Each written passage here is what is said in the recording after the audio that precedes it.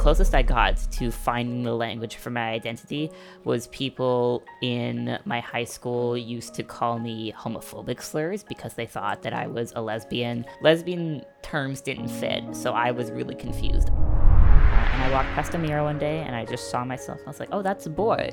And it hit me like a wall. Like suddenly it was too obvious to miss. Something that my father said a lot in therapy was, I put my daughter on a plane and I don't know who came back. And that was...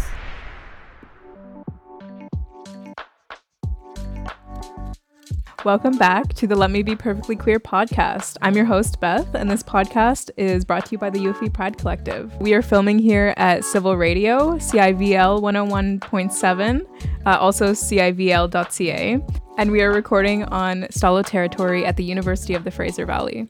In this episode, I had a conversation with Nate. They are a gender non-conforming person, a member of the Pride Collective, and a good friend of mine. We discussed polyamory, gender identity, fanfiction, and more.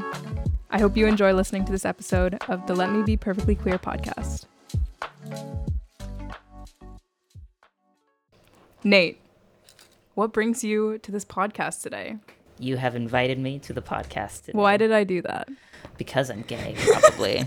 I'm just a little bit, though. Like, such a small, yeah, teensy bit. Yeah, you're like the straightest gay person I've ever met. Yeah. So.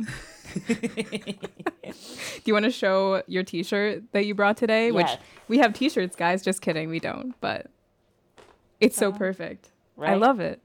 You told me that this was going to be the name of the podcast, and I was like, did I guess this 3 years ago when I bought this t-shirt?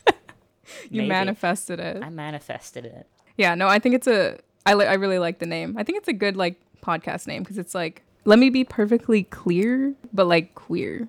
Yeah, and it also, I was thinking about it this morning, and it also invokes the feeling of self-expression. Like, let me be perfectly queer. I am perfect as I am. So it's also, it feels very comfy in that way, you know? Yeah, that's so true. That's a really good way. Yeah, that's a good explanation. Making me sound smarter than I actually am. Like, I was just, it's a funny pun. Maybe you're just really subconsciously smart and you don't realize that, you know? Subconsciously I think I and am. consciously. Yeah. I think I am a genius. You're right. I think so too. Okay, so you are Nate, and you use the pronouns he, they, it. Yes, I do. Could you explain to me like each one and why that one feels comfy for you? And I feel like the first two people are probably more familiar with, but that last one is a little interesting. Spicy. So yeah, it's spicy. It's a spicy one. Yeah. So let's go in order then. He, him. That was the first pronoun that wasn't, my original pronoun that I started using when I first started identifying as some sort of trans or non-binary. I went from she, her to he, him. So that one's always been a bit of a comfy one for me. And it just, I was in a really good friend group when I started using it. So even though I don't always relate to he, him these days, it still reminds me of those friends and of that time. So that's just kind of a cozy, always safe one for me right now. They, them is, I've been getting more comfortable with the non-binary and gender fluidness of my identity. And that one's just kind of the non-binary pronoun that everybody knows about, right? Like there's also neopronouns, like the fae pronouns, Z pronouns, all of those ones. And while I like when people use them on me, like I like kind of being a sounding board for pronouns for people to be able to practice with, it's just there's so many and I kind of feel overwhelmed to pick. And it's like people are more likely to use they, them than they are to use the neopronouns. So I just feel like I get to kind of use that one more often in more heteronormative, cisnormative spaces than if I were to like ask somebody to use fae pronouns or something along those lines. And its pronouns, those feel the closest to my actual experience with gender. My gender feels very chaotic. It feels very goblin energy. I don't really relate to any experience with gender that I have seen outside of my physical self. When I picture somebody with its pronouns, it's just this black nebulous cloud floating through a room, and that kind of feels like the energy I put out sometimes. I've also had that used on me, so that's a part of it. In like a negative way? In a negative way. Yeah. Yeah, when I, like growing up, when I was younger and I didn't realize I was gender nonconforming, but I was still playing with gender. I was a tomboy, I would get its pronouns because people were trying to make fun of me. And I always was like, oh, that's kind of fun. But also like, oh, that sucks. I'm not an object. Yeah, because I know like that's why a lot of people are uncomfortable with using its pronouns for other people, especially because it has that kind of dehumanizing quality to it. Yeah. And like, yeah, it depends how you look at it. How did it stop like becoming dehumanizing for you? I started using it again once I was seeing my current partner, Caden. He lives, not no longer, he lives with me now, but he used to live in a queer collective with about 7 other queer, gender nonconforming, all sorts of rainbow, lots of trans people. It was like 90% trans people there.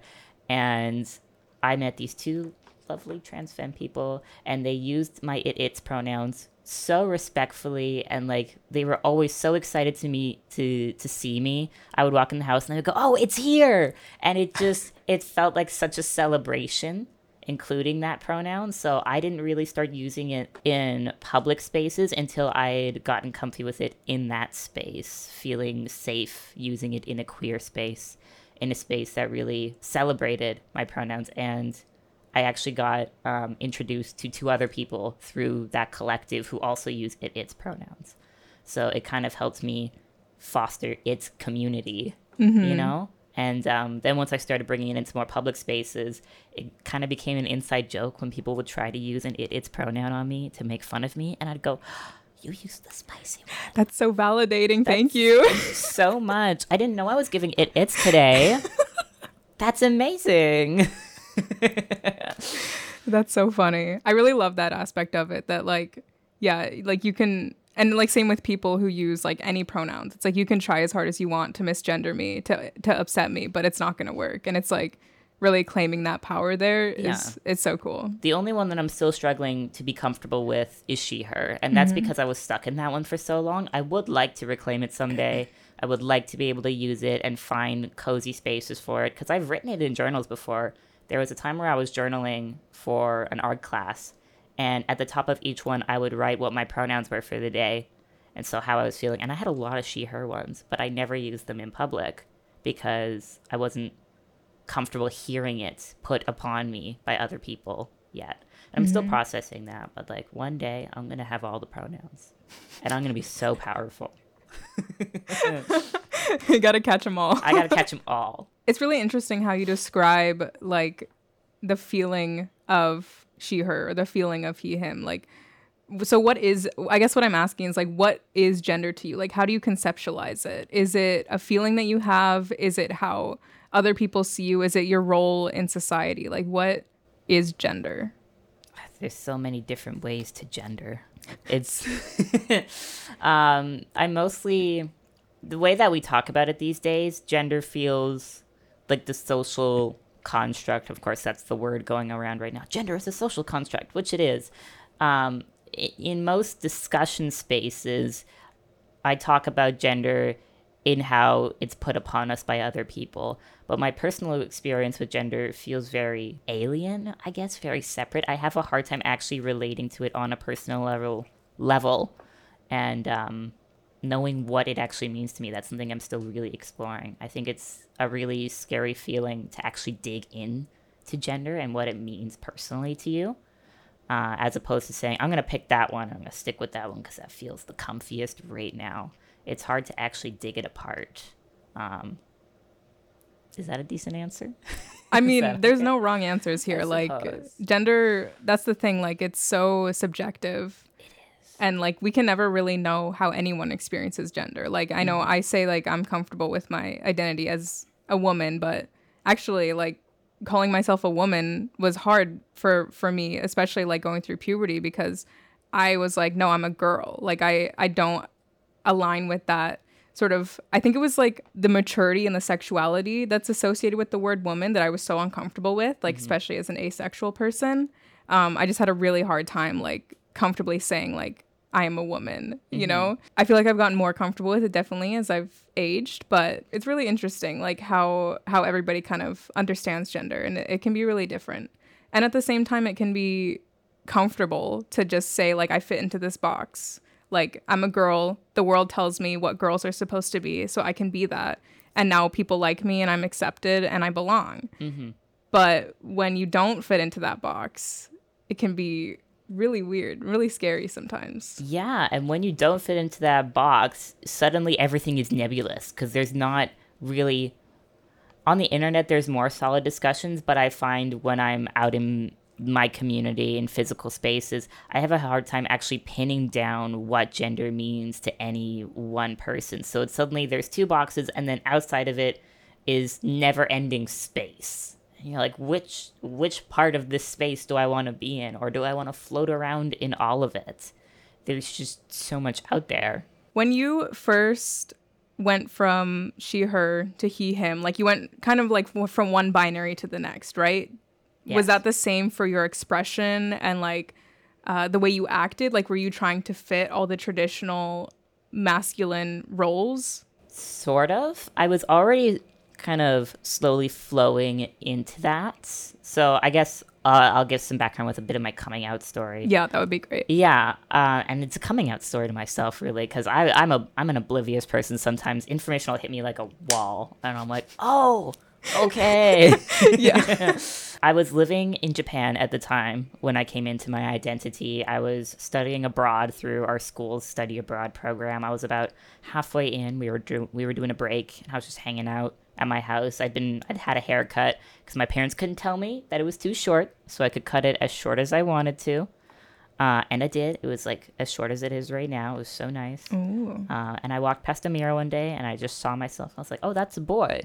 And it hit me like a wall. Like suddenly it was too obvious to miss. I was like, oh, I am a boy. Like I'm not just seeing that. That's what I'm experiencing right now is a different gender than I'm used to experiencing. I'm seeing myself differently, and I'm feeling happy to look in the mirror, and I'm feeling excited. And like I had such like a soft smile when I did that, and I'd never looked at myself in the mirror like that before. So it was just, ugh. So my expression was already shifting a little bit, but I was also living in Japan at the time and learning in Japan at the time. So on a day-to-day basis, I would say I was still pretty conservative, with my dress. I couldn't go from A to B in the classroom. I couldn't tell my teachers. I couldn't tell all of my fellow students because it just wasn't exactly a safe culture to do that in for me at the time. Yeah. Especially as a foreign student, I'm like, I don't want to get kicked out. I don't know what I could do to get myself in trouble, But in my friend group, I had 3 very close friends, 2 from Canada, 1 from France, and they were so supportive. I came out to each one of them separately on my own time, and they were just so excited for me. And one of them was like, let me help you pick your name, and that's this name I still have today. Like, they were really? Yeah, that was that'll bleed into my talk about religion a little bit, but that was a really healing moment for me to have a friend sit down and pick a name with me, and they were the ones sobbing because they were so excited. And I was like, yeah, well, no, that's Nathan's good, we'll do that one. We can do Nathan. Aww. What were there any names that you almost went with, or was it just like Nathan was clearly the standout? Nathan wasn't even a thought in my brain until they came up to my room and were slamming their fist on my door, and they were like, it has to be this one. I had a little book of them, and I had Oliver, I had Martin, which are now my middle names. I had Calvin for a while because my mom used to compare me to Calvin from Calvin and Hobbes a lot. That's cute. Yeah, but because he's like a little disturber. I'm trying to find a better word. A little what disturber? A little disturber. But so that felt kind of like a callback to my family, but none of it actually felt comfy. But we practiced all of them. My friends were willing to call me those. And then we landed on Nathan, and we stayed with that one. And we practiced the he, him pronouns when we were all together in our little group. So that was that transition period for me. I didn't get to really be out publicly unless I was drunk. Then I would tell everybody. You go around what would you do? What would you do? I got a secret. I'm a boy. very, very seductive. I'm actually a boy. It's so silly. I can remember this one time I went on an outing with a group of the foreign exchange students, and like none of them were my little group of 3, so I felt very nervous. But I came up to this girl Hannah in our group from the States. She was so nice and so quiet. I was surprised she was at that outing because she was very, very mousy, you know? And we were walking back. I was such a lightweight at the time. I was hammered. And we were kind of trailing at the back of the group. And I leaned in and I said, I gotta tell you something. I'm a boy. And she goes, oh, that's why you used the boys' washroom the other day in the dorm. I go, yeah. And she goes, do you want me to change your pronouns? Like when we're talking in public spaces? And I'm like, no. I just want you to know. And then I like sauntered off. My drunk ass walked away. Just like, I got to drop that with you and I got to go because I got to tell more people. Thank God for alcohol. Like, how would we God. ever tell people anything without it? It was the first time I told my boyfriend I loved him. Really? That was, I told him, I called him drunk from my house. I was like, I love you. I'm going to tell you this tomorrow as well when I'm not drunk, when I'm sober, I promise. Because I know this isn't really cool of me to do drunk. But I do love you. And then there was more conversation. But then I hung up. And then the next morning I called him and I was like, I do still love you. Like that wasn't just me being drunk. I do feel that. And then we had like a whole conversation about it. Yeah. Alcohol does a lot. Yeah, it does. Try not to rely on it, but you know. Too much. It does too much sometimes. It didn't make you a boy. That happened before you were drunk. That happened. Oh, God. I didn't touch substances until like a year and a half, maybe 2 years into my transition. Oh, really? Yeah, no, I used to be very... So how old were you when you had that like looking in the mirror moment? I was 20, 19 turning 20. Really? I didn't smoke weed for the first time until I was about 22. And then I got stuck on it for the pandemic, as you know. And alcohol, I tried it before, but it wasn't something that I did regularly. Like I would go to a family function and my dad would sneak me a beer, or I'd go out with some friends and I'd get to have one shot of vodka, you know, sneaky under the table stuff because I was still like underage. Yeah. But it was never something that I got excited to do or I identified with or used to process emotions. It wasn't until I was in like my early 20s that I started playing with that. That's interesting. You waited even longer than me because, like, for me, like, as soon as I was 19, I started drinking. And I mean, that first drink, well, the religious guilt was still a little bit strong. Then after that, like, I got drunk for the first time with some, like, close friends that I trusted and admitted some things that felt like a weight off my chest. Won't go into detail, but, and after that, I was like, this is pretty cool. Like, I'm going to do this not all the time, obviously, because that's not healthy, but I'm going to do this more. Yeah. Anyways, where were we? I don't know. But also, while we're getting back on track, I got ADHD and I got autism. So my brain is going to go sometimes. Feel free to gently pull me back on track if you need to, okay? That's okay. I feel like it's good because it gives you like the whole picture, you know? Like you get all the context and... You get Nathan's chaotic gender experience firsthand when you let me go off track and just go wherever my brain wants to go. Exactly. But yeah, do you want to tell me about the experience, like coming home? And then did you find a place that you could start then more like publicly presenting as a boy? And like how long did that take? Yeah, so I'd like to preface this with me and my parents are very cool now. They're awesome. They're some of my biggest allies. They're always excited to hear about Pride Collective stuff, about book club stuff. It's an amazing relationship that I have with them now. But at the time, they were extremely conservative in their beliefs, in how they vote. They were a little religious, but it wasn't based in that. Like, it was surprisingly, like, we believe in God, but kind of when it suits us, you know, was the feeling. We never prayed at dinner. It was never too heavy. But at the time, when I came out to them, it was heartbreaking. It was the end of my world. I suddenly, because I was living with them before I went to Japan, I would plan to come back to live with them after, and I planned to come out to them after I came back from Japan.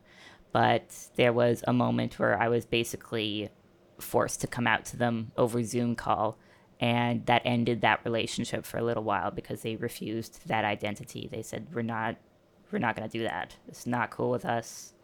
It was really painful. So I came home and we tried to kind of sort it out because they wouldn't kick me out. They wouldn't do that to me. They were like, we're not going to make you homeless.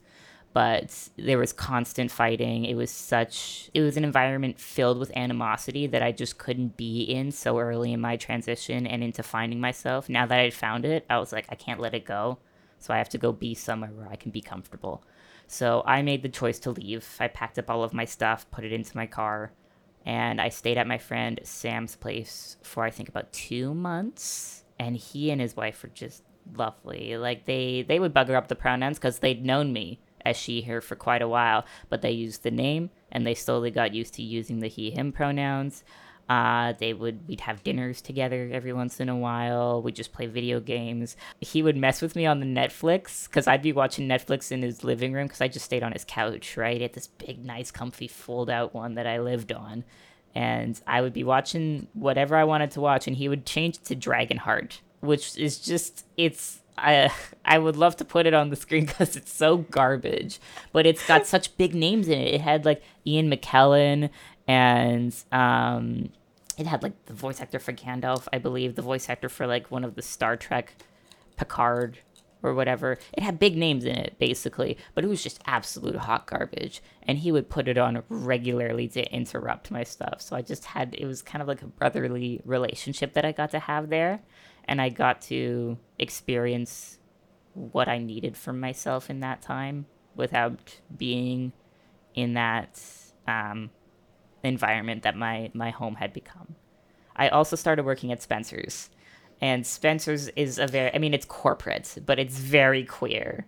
Yeah. So that was really comfy as well, having coworkers that were so ready to use whatever pronoun I needed at that time to, like, if I needed to switch names on a dime, like it was just I felt cozy there. I felt seen and I didn't feel trapped in an identity. I felt like I got to experiment with myself.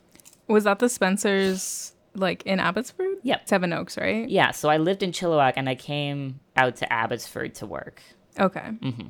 And was your friend that you were staying with, was he in Chilliwack? Yes. Okay, I see. Yeah, and then eventually I did move out here to Abbotsford because I couldn't stay living on my friend's couch, right? So my parents eventually helped me find a place in Abbotsford and we put a down payment on it. So I own that place. That's mine. And I've been living there ever since. Yeah. Yeah. Cool. Was there a moment with your parents, like, did you ever ask them or did they ever talk to you about it after, like why they had such a strong reaction in the beginning and like what kind of underlying feeling caused that for them? Like, was it fear? Was it, grief? Like, what was it? It was grief, I would say. We haven't really had a conversation where we pulled that apart properly because they're from a generation where a lot of people have a hard time talking about their feelings, right? And what got them there and pulling themselves apart in therapy. But we did go to family therapy, and it did help me to realize that what they were going through was grief. Something that my father said a lot in therapy and just while I was living with them was, I put my daughter on a plane and I don't know who came back. And that was obviously from my side extremely painful to hear because I'm like, I am still your child and I'm still here. I don't know why you're alienating me from you. So when I had some time to actually process that and get away from my immediate reaction to that, I was able to realize they are grieving because they think they've actually lost their child. I'm still here, but they are processing this as a loss. Because I did come back looking different and acting different and carrying myself different. So it was a big change for them that they didn't realize they needed to be ready for. So what was it like growing up in Chilliwack, first of all, and then also, trying to come into this new identity in this town that's has a bit of a reputation? Yeah. So to talk a bit about my experience growing up in Chilliwack, I was visually and kind of outwardly identifying as a straight white girl. And I mean, I am white. I wasn't identifying as white, but And I came from, I would say, like a middle class family. So I had it pretty easy as far as people growing up in Chilliwack. I mean, I'd get the cat calls, that every woman, every girl is used to growing up anywhere, basically.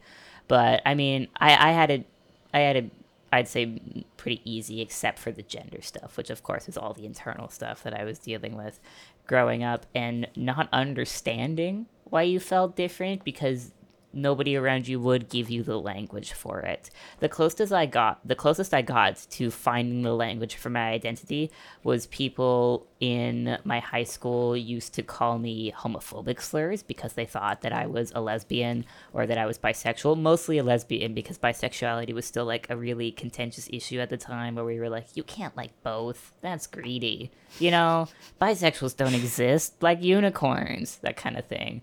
But I would get called a lot of sapphic slurs, you know? And it just didn't make sense to me because I knew, I was like, that doesn't fit me. I know that doesn't work because I don't like girls, which of course I now realize I did. I held on to my female friends for the hugs for just a couple seconds too long. It was just a little too gay, you know? But lesbian terms didn't fit, so I was really confused. I got tomboy, but never did I get trans, never did I get non-binary. Those were just not things I got to talk about with people. And when you don't get to talk about it, it just doesn't exist.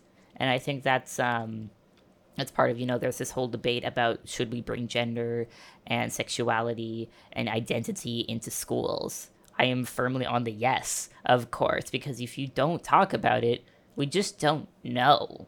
It's not in our realm. It's not going to make it go away. It's not going to make it go away. I was in a bit of a Facebook debate the other day where I think I commented something like, fun fact, trans, gay, and queer adults were all once trans, gay, and queer children. That's so controversial. Right? To think. It's not something that you can get taught and turn into. And if you did, you would come back to your actual identity pretty quickly. That's how I came into I didn't get taught any of it, and yet here I am. It's pronouns, you can't refuse it out of somebody. We will come into it eventually. So it just wasn't on my radar until I was in Japan, until I was in this space. All of the international students were still talking about me and what flavor of queer I was. What flavor? Yeah, what flavor is that? But it was not in this negative context that I had experienced growing up in Chilliwack. It became like, hey, I want to know so that I can help you flirt with girls because you like girls, right? And I'd be like, no, but maybe it's this. And they'd be like, oh, can I help you with that? Like, it was people were excited to help me with my identity and to figure it out. I think some of them were just excited to meet like a Canadian queer, and they were like, let me be part of that. But I mean, it was still this happy curiosity as opposed to people trying to tear you down in your hometown. So coming from Chilliwack, obviously there's also quite a religious aspect to that town. There's churches on every single road, a couple on some of them just directly across from each other, as is Abbotsford. Yeah, we've got that like just down the road from UFE too, like right across the street. Yep, and there's one like off of Marshall or something like that where there's like 3 of them all on that corner. It's ridiculous. But I did go to church, not because my parents made me, but because I was bored, because there's nothing to do out there. My friend went to church, and I started following her because I was like, what else am I going to do except for tip cows? And I'm too little for that. So I guess I'll go to church. I mean, they had like, I don't know if yours had that, but my church had like hot chocolate and like snacks sometimes. So yep. We had snacks. We had Sunday school, so we would watch Veggie Tales. I'd walk in. Yeah, I'd walk in, I'd peek my head in, and I'd go, what are we doing today? And they'd go, we're doing Bible study. I'm like, I gotta go. I'd peek my head in on a different day. What are we doing? The TV's up? Is it Veggie Tales? I'll stay. I can stay for that. I was just bored. There was never I never connected spiritually in that environment because I was just trying to kill time. And I think a lot of kids that grow up in like these rural towns are just really trying to kill time. So they get really invested in these churches because they're like, what else am I going to do? My friends are here. There's nothing. Did you ever go to any youth groups? I did. Yeah. Oh, I did. Funniest story. There was this boy that got a crush on me at one of the youth groups. Ooh. And I didn't like him like that, but I like teasing him because I like making fun of men. But I used to go to youth all the time, and I would just kind of like poke at him, and he'd poke back at me. And one church day, my friend came up to me, and she said, he's going to ask you out next church. He's going to ask you out next time. And I never went to church again. I remember you told me this story. Yeah, I never came back. That was it. I was done. I was like, I gotta go because I'm gonna have to say no, and I don't have the balls to do that yet. So I just gotta go. I feel bad about it sometimes. I'm like, that must have been rough for him. He probably thinks that he's ruined my whole like God experience or something. He condemned you to hell because he wanted to ask you out. Exactly. How is he ever gonna recover from that? How is he ever going to get into heaven now? Yeah. He sent me on the wrong path. Like, look at how far away he sent me. He ruined me. But youth group, I did youth group. One of my favorite days was when we made like the pickles out of the Kool-Aid. You know, they taste disgusting, but they're colorful. It was rainbow. I was like, I don't know why this is so nice.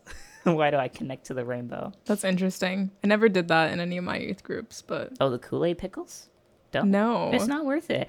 That sounds actually really weird. It's just you make pickles in Kool-Aid. So like when you do that, it colors the pickles. So they come out, you've got like pink pickles, you've got orange ones, you know, it's just, but like you can do that with other coloring and they don't taste like garbage. Yeah, I can imagine. They taste awful. It sounds like it. It's just a cheap thing to do with a bunch of kids. Yeah. I don't think we never did Kool-Aid pickles, but I think the weirdest thing that ever happened at one of my youth groups was they had this competition where there were two people, they were like pairs, and there was some kind of food. I don't remember if it was like chips or like, it could have even been something more gross like spaghetti, but one person had to feed the other person with their feet. Wait, this was at church? This was at youth group, yeah, but it was in a church. So they had to like grab it with their feet and like feed it to Not the for person. free. I know. Don't send your kids to youth group. Don't send your kids to church. Unless it's gay church. Have you ever been to a gay church? I haven't.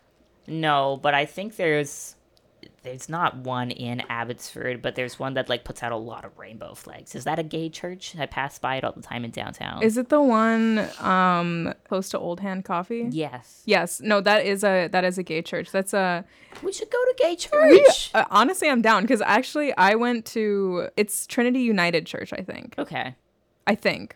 But it's part of the United Churches of Canada, and I went to one of those churches in Langley, and it is super gay. Like, See, there was stuff about church that I did find fun. You're in a community, you're all singing together. You know, some people like are really nice to you until they find out you're some sort of flavor of rainbow. So a gay church?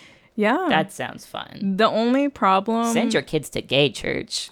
Yeah, exactly. The only problem with the one that I went to and why I don't go to church anymore was, like, I mean, you mentioned it before, like, you never really connected spiritually with the churches that you went to. I kind of felt that with the church I went to in Langley.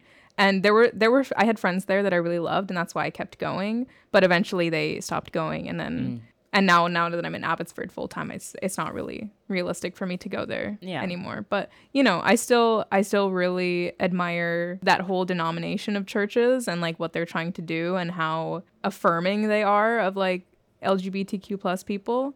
But it's still just church. Yeah, to bounce off of the spirituality. Like I have a hard time fitting in to one. Like organized religion is so difficult because it's kind of the same as gender. You know, it's a box. You can't relate to every part of that box, and you're never gonna, I find most people aren't gonna find one church that does everything they needed to and they feel really spiritually fulfilled. You know, it's hard. I find that my spiritual practices are very personal. They're at home. My boyfriend's quite spiritual, so he calls it his woo-woo shit. So I mostly bounce off of him when we're doing that. We do our affirmations together. We have like a little shrine that we have at home for like all of our jewelry and all of our crystals and all of that kind of stuff. It's more just like in taking care of the self and taking care of the earth at this point than actually going to a building and praying to an eternal being. I think my ideal church setup would just be a building with lots of different rooms that are all done up like lots of different religions across cultures, and everybody gets to go to this building and go off to their separate rooms and practice however they want to practice, and then we all get to commune together and go like, how was your prayer today? How was whatever you did? Like, let's all just go be spiritual together and like unify each other, you know, without it having to be, we have to practice this one religion in this building. What if we practiced all of them in this building? Yeah. Yeah. That's That would be really cool, actually. Right? You'd That would need be a pretty really big cool. building for that because some of these like religious spaces require pretty big rooms for practice. But like, I feel like if we could get just one of those out in the greater Vancouver area, get some money in for the rest of them, Yeah. you know, build a couple more. Yeah, and that's the one thing about church that like all the problems that there are with typical churches, the one thing that they did right was like having that sense of community, like Yeah. giving that opportunity to, everybody in the neighborhood goes there on a Sunday morning, you get to see your neighbors, you get to see your friends, and it really connected people and like People bringing food in and doing a yeah. big potluck and all feeding each other, sharing recipes. It's really a hub. And we haven't been able to replicate that in like for like a more secular or just general spiritual worldview, which is Yeah. really unfortunate. Yeah. I think there's a lot to be taken from spirituality as well. So it's really a shame when you try to enter these spiritual spaces and you suddenly are within very strict borders of what you're allowed to do, what you're allowed to experience, how you're allowed to experience your spirituality. It's gotta be a do it yourself. Otherwise you're not gonna enjoy it and you're not gonna be fully fulfilled how you want to be. Also, don't send your kids to any church. Let me clarify that. Let them come into spirituality on their own time, however feels coziest to them.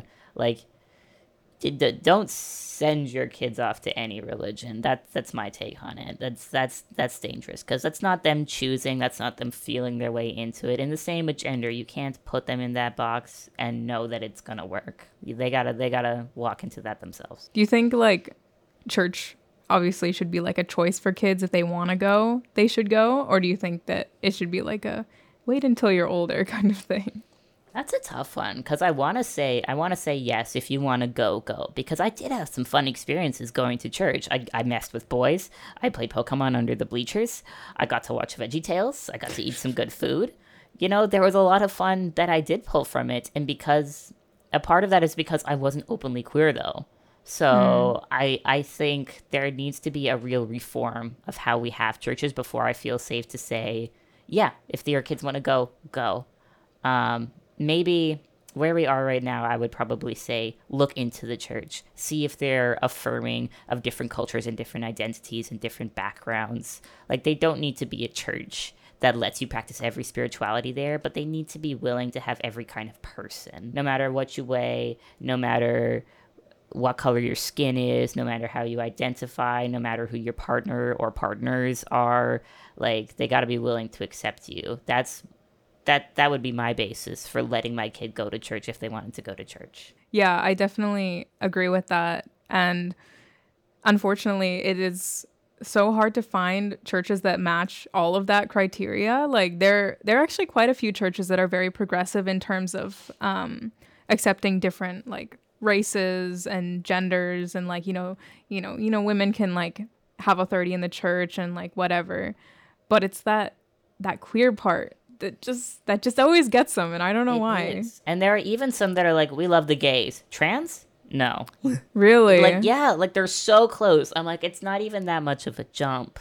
You don't need to do anything more.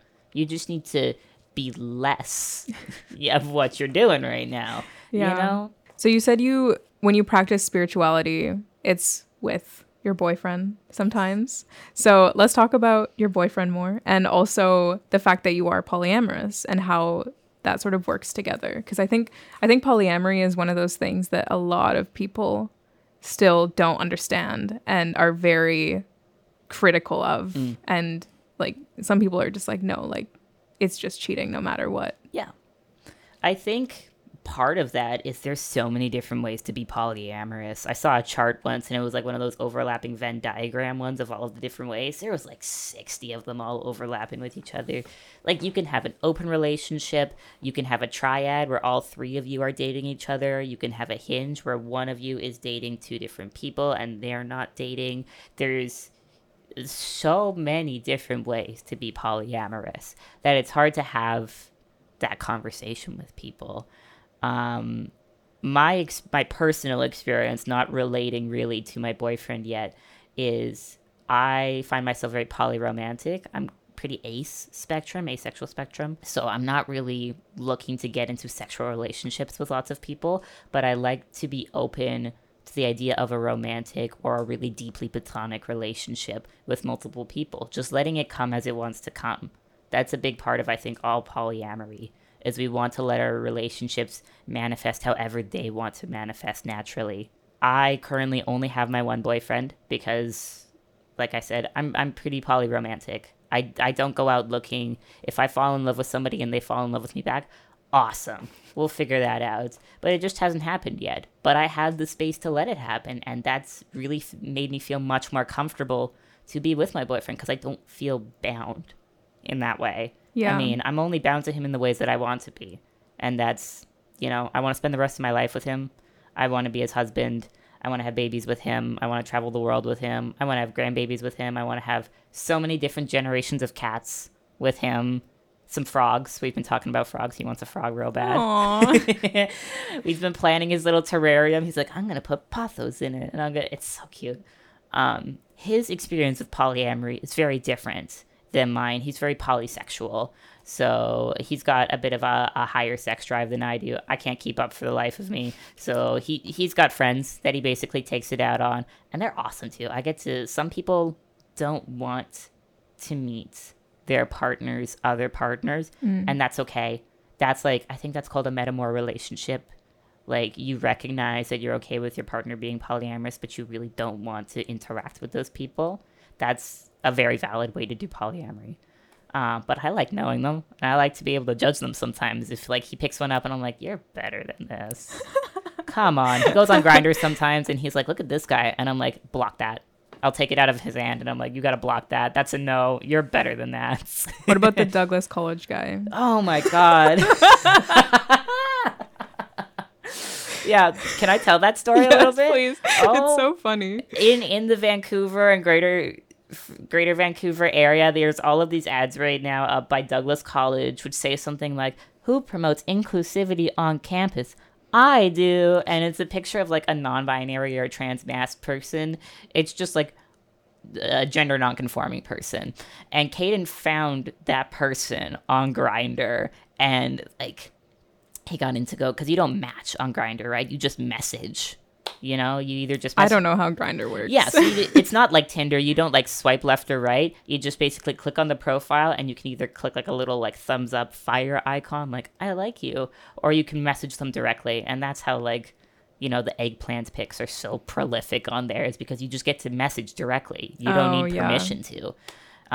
So he opens the messages and he goes, what do I say? And I said, ask him if he's the Douglas College guy. We know that he is, but ask him. And that was our first mistake, because now he's blocked. we can't get him. And every once in a while, I'll go on Grindr and try to get him, because there's certain profiles, the further they are from you, they're kind of blocked unless you have premium.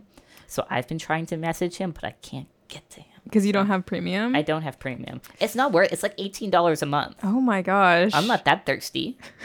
I'm not.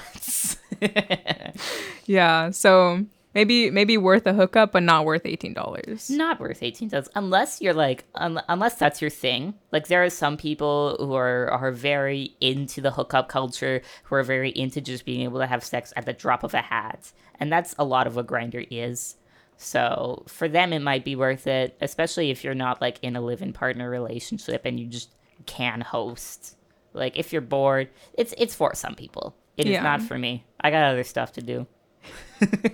Yeah, as a fellow asexual, I will never understand hookup culture. No. But you know what? I respect it as long as you're being safe and Exactly. Yeah, and so I know that to make it work, if you have a long-term relationship and then you're both polyamorous in different ways, what are some of the boundaries that you have to make sure that it works?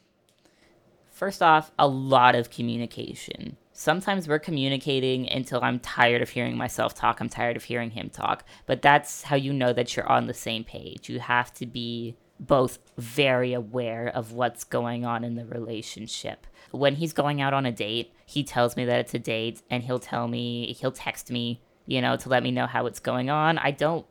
It feels a little uncomfy to me. It's different, again, for everybody. But I like to make sure that he's safe, especially if it's his first date with somebody off of an app. I'm just text me at this point and this point, and we're good.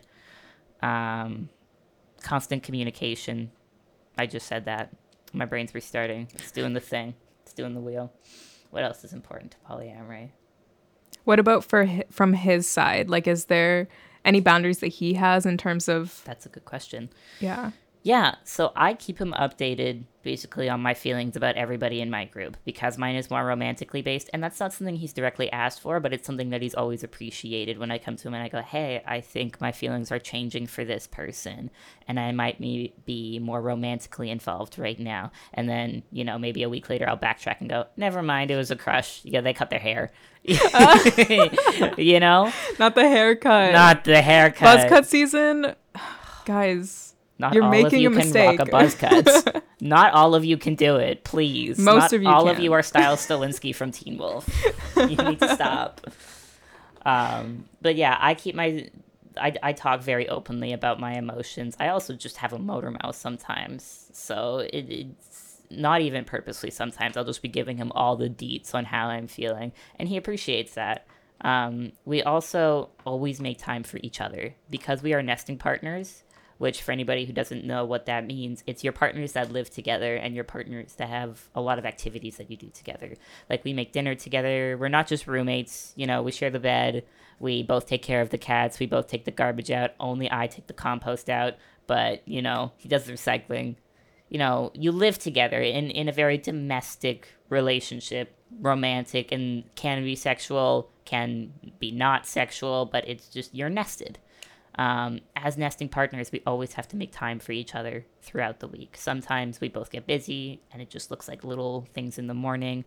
Like this morning I made him lunch because he's got an art studio out in Vancouver, and I forgot to put his lunch back in the fridge from Tuesday like he asked me to do, which I told him I would do it. So now that's on me because I told him I would and then I didn't. Mm-hmm. So I realized his lunch had got bad. So I made him a new lunch this morning and he was ecstatic. Aww. But that was just us spending some time together in the morning before we both go out and do our own things.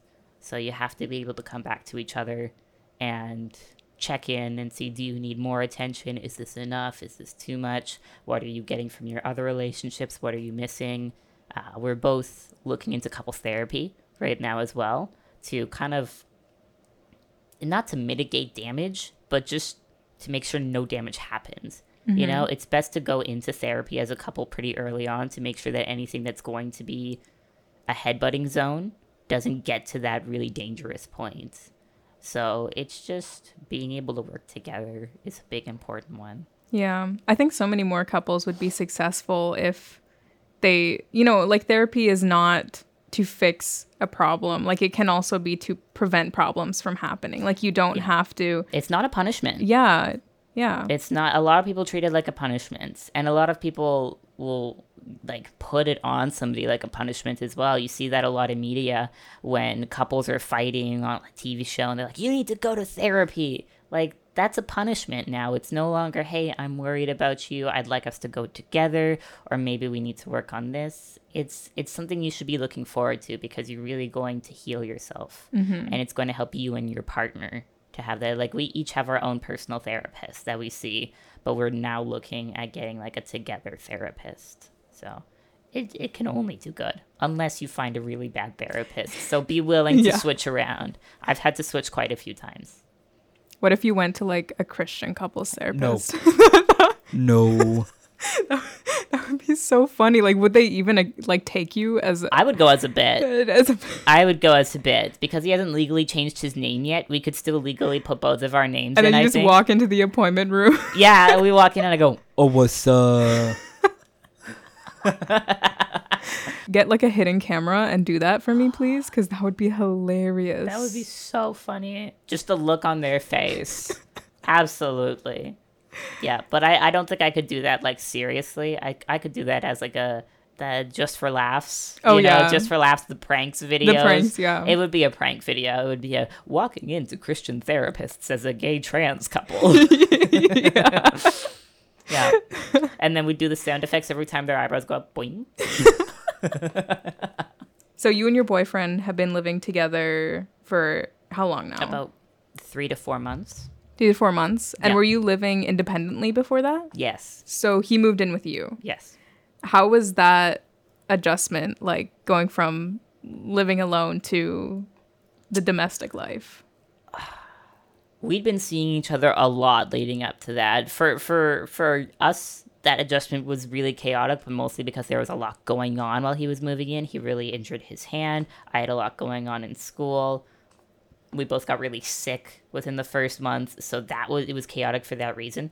But like, he'd been coming to my house every week for a couple days a week, or I'd go over and stay at his place for a couple of days, leave like an automatic food dispenser on for my cats at home. We'd already been spending so much time together for like months leading up to that it just felt very natural. For at least for me, it felt very natural to have him there. I think he's still doing quite a bit of adjusting because he is coming into my home, and because it is quite a small home, it is hard to move it around and make it more of his and mine than mine that he's living in, you know? Yeah. Because I've been living in it for 4 years now, 4.5, whatever. It's like almost 5 now. It's my little hovel, you know, I've made it my own, which is good until somebody else moves in and they're like, can I do this? Can I do this? Can I do this? And I want to say yes, but also there's a really protective part of me, especially because that was my first place that I lived in after coming out, after being in such a hostile environment. It was my sanctuary. So I really struggle sometimes in like, this was my only space. Like, don't mess with my space. But he's not trying to mess with it. He's just trying to live with me in it. So there's an inner dialogue going on sometimes when I want to make changes and I realize, oh, I have to ask him before I move furniture around, right? You know? So that's, like, I'm adjusting to being unhinged around him now. He sees me chew on my toenails. He sees me, like, naked, sitting on the couch, eating Goblin popcorn, mode. complete goblin mode. I'm able to do it. Like, I'm at 99% around him at home now, and I'm never 99% around anybody. So I'm comfortable with him. It's just being able to move my space around. It's being able to. It's not fully mine anymore, and that's a little spooky. Are you planning to move out in the future? I mean, you probably are, but like how soon?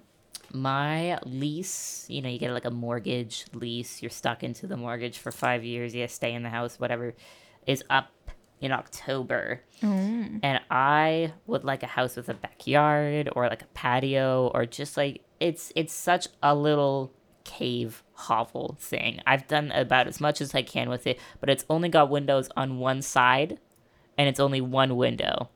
And then the other one is just like a patio door, so it does not get light in there. Like, I got 2 cats, I want them to be able to run around. It's just not ideal, especially for 2 people. Like, we bump into each other all the time. I want to leave as soon as the lease is up. Ideally out of Abbotsford. We've been talking the island, maybe Nanaimo or Victoria, see what we can afford out there. I'm a big travel guy.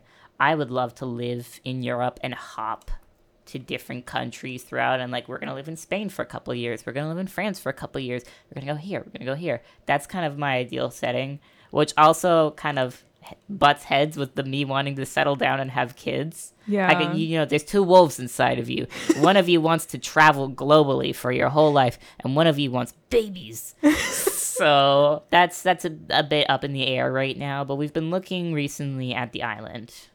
Yeah, and that would probably happen in a year. It's still, you know, not immediately, but we are looking at moving soon.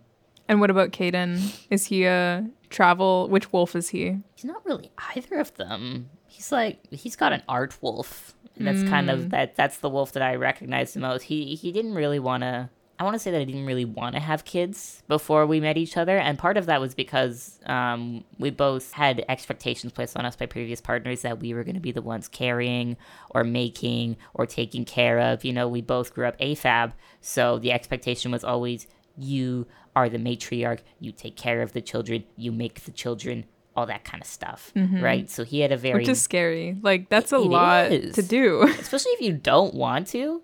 Like, I got to a point where I was like, I don't want kids. I don't. Because it was expected of me. So I had to really go through this whole healing process and come to terms with the fact that I did want kids. And actually, maybe I want to make kids. That might be a process that I do want to partake in. And when I brought that to Caden, I think we talked about it early in the relationship, and it's just still an ongoing conversation. He realized, oh, I don't have to make it and be the only one taking care of it. we can do kids however we want to do kids. We can do co-parenting. So parenting with another couple of parents, another one person, another 7 people, co-parenting like polyamory looks very different from person to person. And you don't have to be in a romantic or sexual relationship with the other parents. It can just be somebody that you're really good friends with. And you're like, I trust you to raise children with me. But that made a big difference for him, knowing that we did not have to do it in the cookie cutter way that he'd been told that he had to do it. It's not a wolf that he really had barking at him. Maybe it will be in the future once he's done a little bit more processing. Maybe it won't be. I don't know. All I know is I got the baby wolf, and sometimes it's loud. Like a baby passes by me in a stroller, and I turn to Kaden and I'm like, Make me one. I want it. Give it to me. the baby fever is ridiculous. Yeah. I mean, I can't say I relate because I don't like. I've always liked kids, but I've never gotten the fever part of it. Like I've never.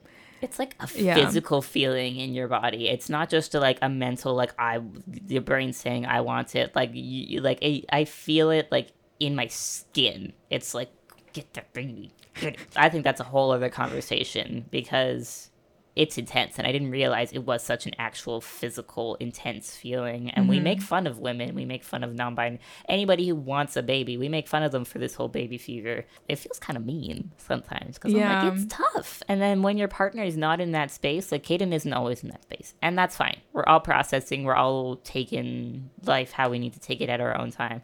But sometimes it is such like a physically powerful feeling for me, and I need to bring it to somebody, and I'm like, Kaden, this is what I'm going through. And he's like, I just don't have the spoons to have this conversation right now. And it feels overwhelming, and it's tough. Have you ever talked about your desire to like have your own kids? Like you want to get pregnant, right? Yep. Have you ever talked to somebody about that and gotten like some weird reactions because you are male presenting and you tend to align with like you use he, they pronouns. Has that ever come up for you? I tend not to share it in spaces that I think will be of a danger to me. Since I'm still processing that myself, I know that I'm not really mentally stable enough yet with it to bring that to people that might have a negative response to it. I've not even brought it to my parents yet. The last that we talked about it, I was like, I don't want to have kids. Maybe I'll adopt. So they don't even really know that I'm more on the DIY easy bake train yet. I did have The easy bake. The easy bake. Yeah.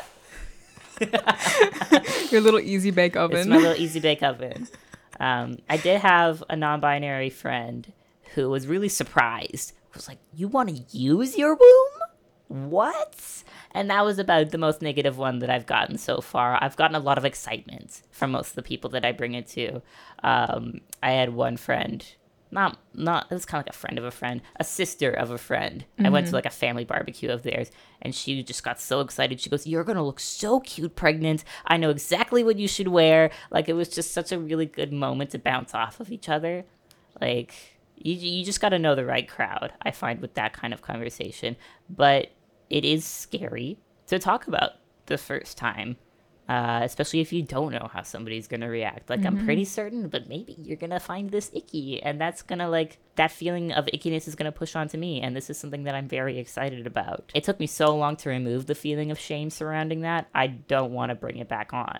Yeah. You know? What do you feel about the sort of uproar about people saying people who can get pregnant or like people who can menstruate, and then some people will like get super angry and be like, just say woman? How do you sort of feel about that whole situation? Because you're obviously somebody who can get pregnant but wouldn't be comfortable with the label woman. Yeah, that's a tough one, especially as somebody who would like to get pregnant, who would like to easy bake oven a child.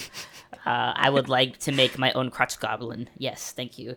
It's kind of hard to listen to that conversation, to be talked about. It kind of relates back to the its pronouns. It feels like being talked about as opposed to being talked to. And I've stayed mostly out of that because to me, it's a dog whistle. It's a dog whistle for we don't want trans people to exist. In the same way that when people talk about like gender ideologies in classrooms, you're not actually worried about that. You just don't want trans people to exist. people need somebody to hate. And right now that's trans people. So they'll latch on to anything that they can point to and say, see, this is how it's harming us. This is how it's changing our society. It's changing our language, but language is always changing. Like, I've taken so many English courses, so many literature courses. Language means everything and nothing at the same time. It can change at the drop of a hat. The word dog used to be a catch-all for all animals, not just dogs. So, like, we would think that's silly now. You point at a horse and call it dog, you get called stupid now. But back in the day, horses were just a type of dog. Everything was a type of dog. Language changes so often, and it needs to. It needs to change with our society. So people get really hung up on stuff like that, and it's not because they're actually mad about language changing. It has to change. They just need somebody to hate. And right now, the easiest person to hate is trans people, because there is such a small community of us. Like, it's not small. There's still millions of us. Yeah. But, like, in the grand scheme of billions of people, 8 billion people now, it's a lot easier to hate on these smaller communities because you hate on them enough. There's only, like, a few left who are willing to be loud about it. It's an easy target. We're an easy target right now. And gender is one of those power structures that is so deeply ingrained into our society, and trying to break that down, it's scary for a lot of people who benefit from it or who are very comfortable in it, whether or not they benefit from it. Gender was a capitalist ploy to sell us bathrooms. It's a money-making machine. Unfortunately, that's a big part of gender right now, and why people are holding on to it so dearly. Because if there's not a boys and a girls section, how am I going to pick my wardrobe?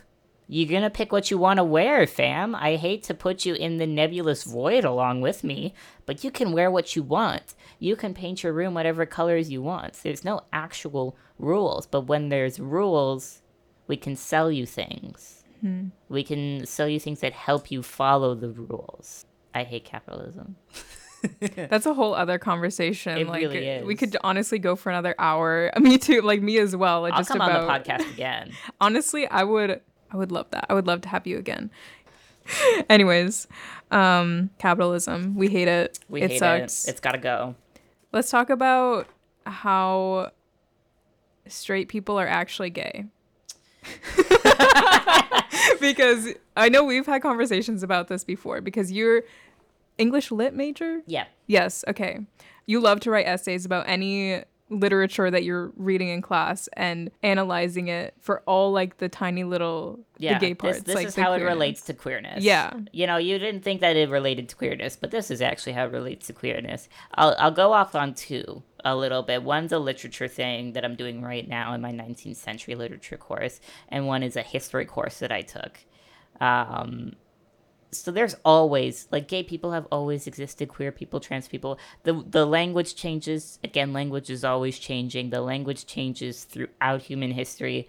So one of the big caveats about talking about this stuff right now is when we talk about, like, queer people from Greece, they wouldn't have identified as queer. They would have just identified as people. So it's kind of a sticking point for some people where they'll go, well, actually, Sappho wasn't queer. She just was. And I'm like, yeah, I know, but how does this relate to, like, how do we talk about it? Because we still need to be able to talk about it, and it's still important to pulling human history apart, and it's important because identity politics is such a big thing right now. If we're not able to talk about it and relate it to our current day, it's going to get taken away from us. You know, we're not going to be allowed to talk about it. I took a history of Aztecs and Mayas course, and in it we talked about La Noche Triste, probably saying that wrong. It's basically the day that the Spaniards decided, that's it, we're taking over. Like, they were already moving in to the area that is now Mexico, and, you know, they were making their little camps, and they're like, okay, so you got to change this way. They were doing their bartering, you know, the way that we did, all the settlers are always doing. We sneak in, and then one day, it's the big day. We take over today. So that was La Noche Triste, and a big talking point on that is people don't really know why it was that day. What set them off that we had to pick today to do it? It's because everything apparently was going pretty smoothly up until that point. Everybody was pretty cool with each other. My theory is that it was ancient pride.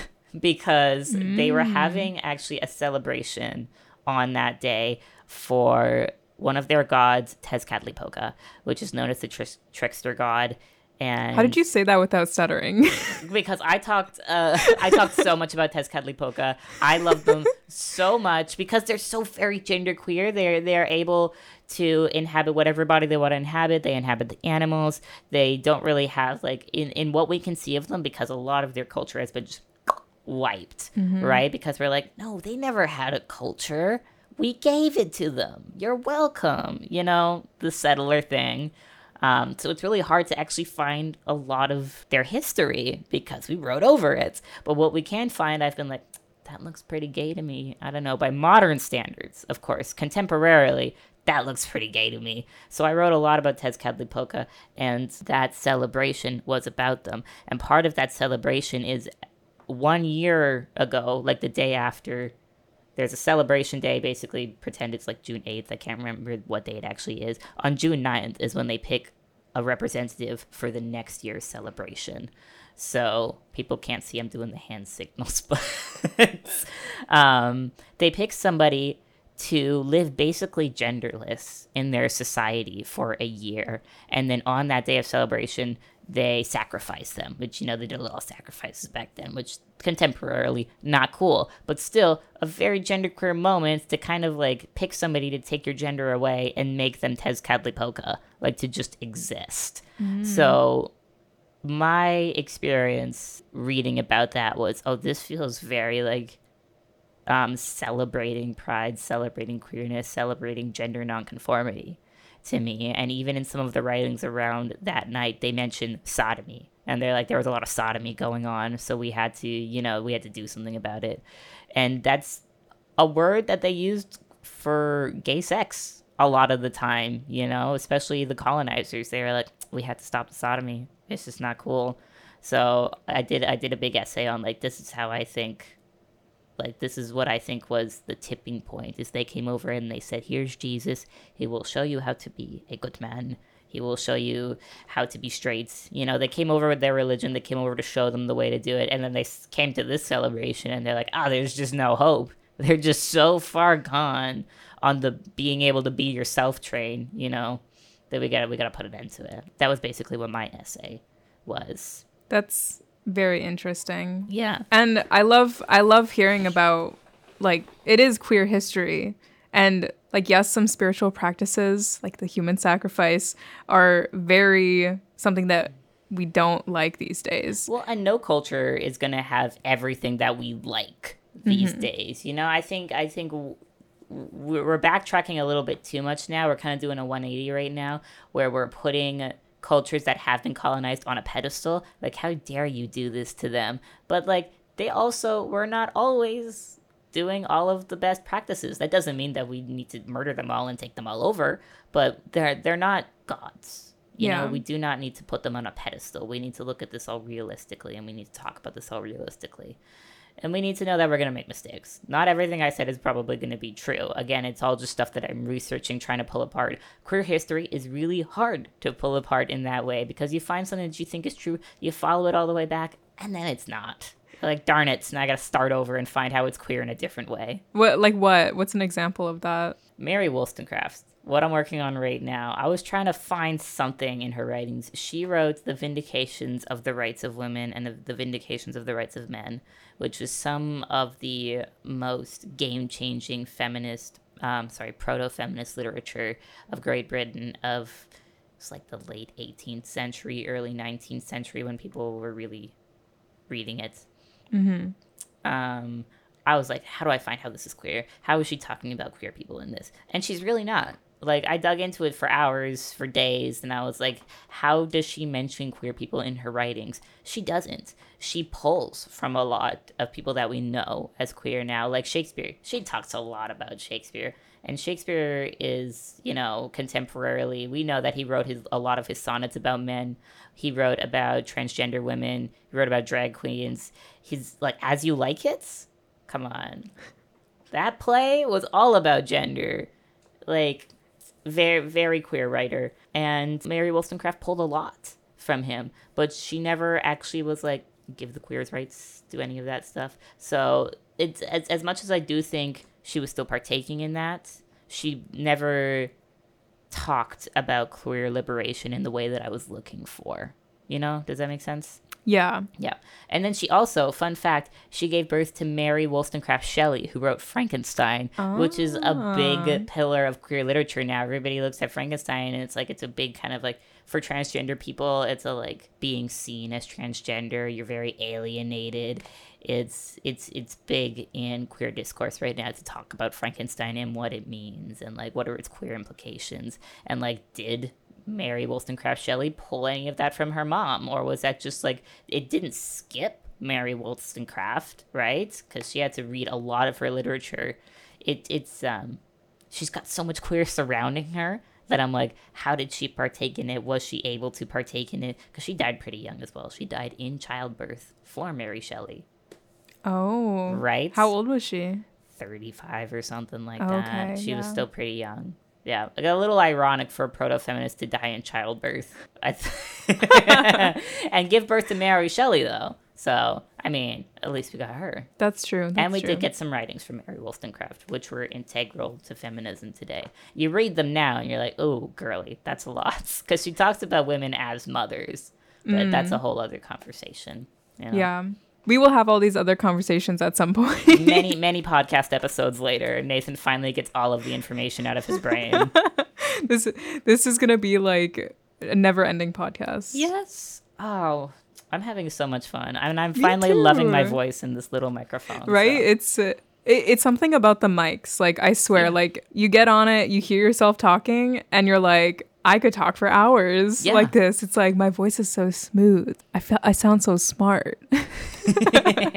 Something about listening to podcasts makes me feel, oh, these people know everything. Even when they're like, and I know nothing. Right.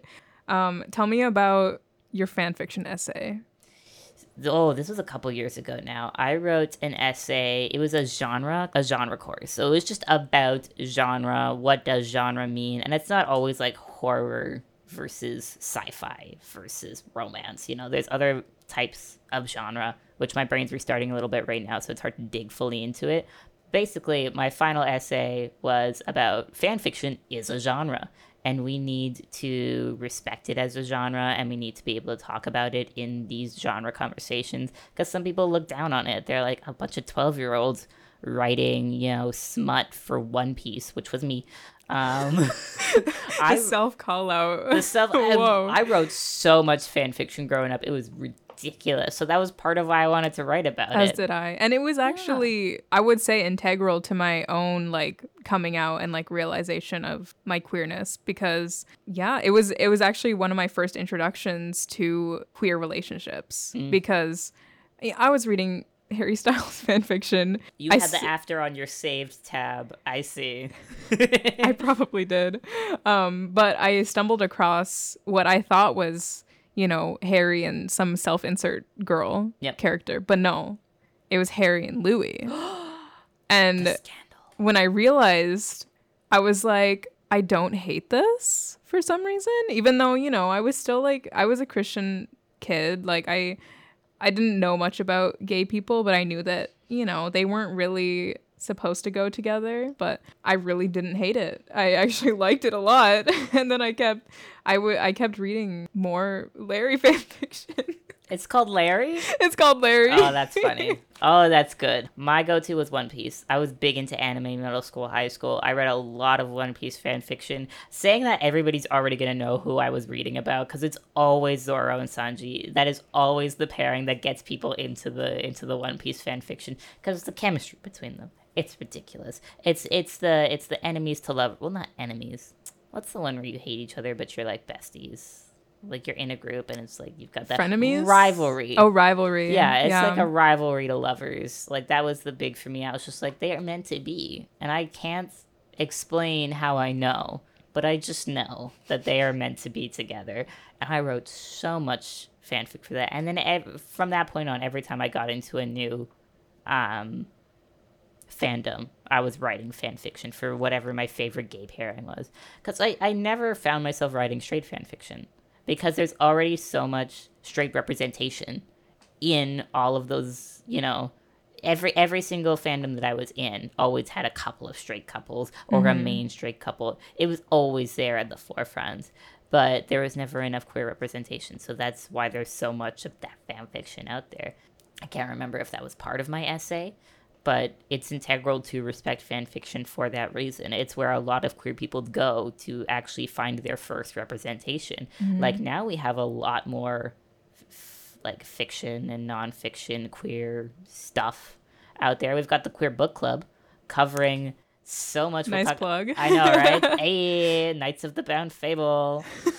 But For those who don't know, Nate has decided to start a queer book club at UFE.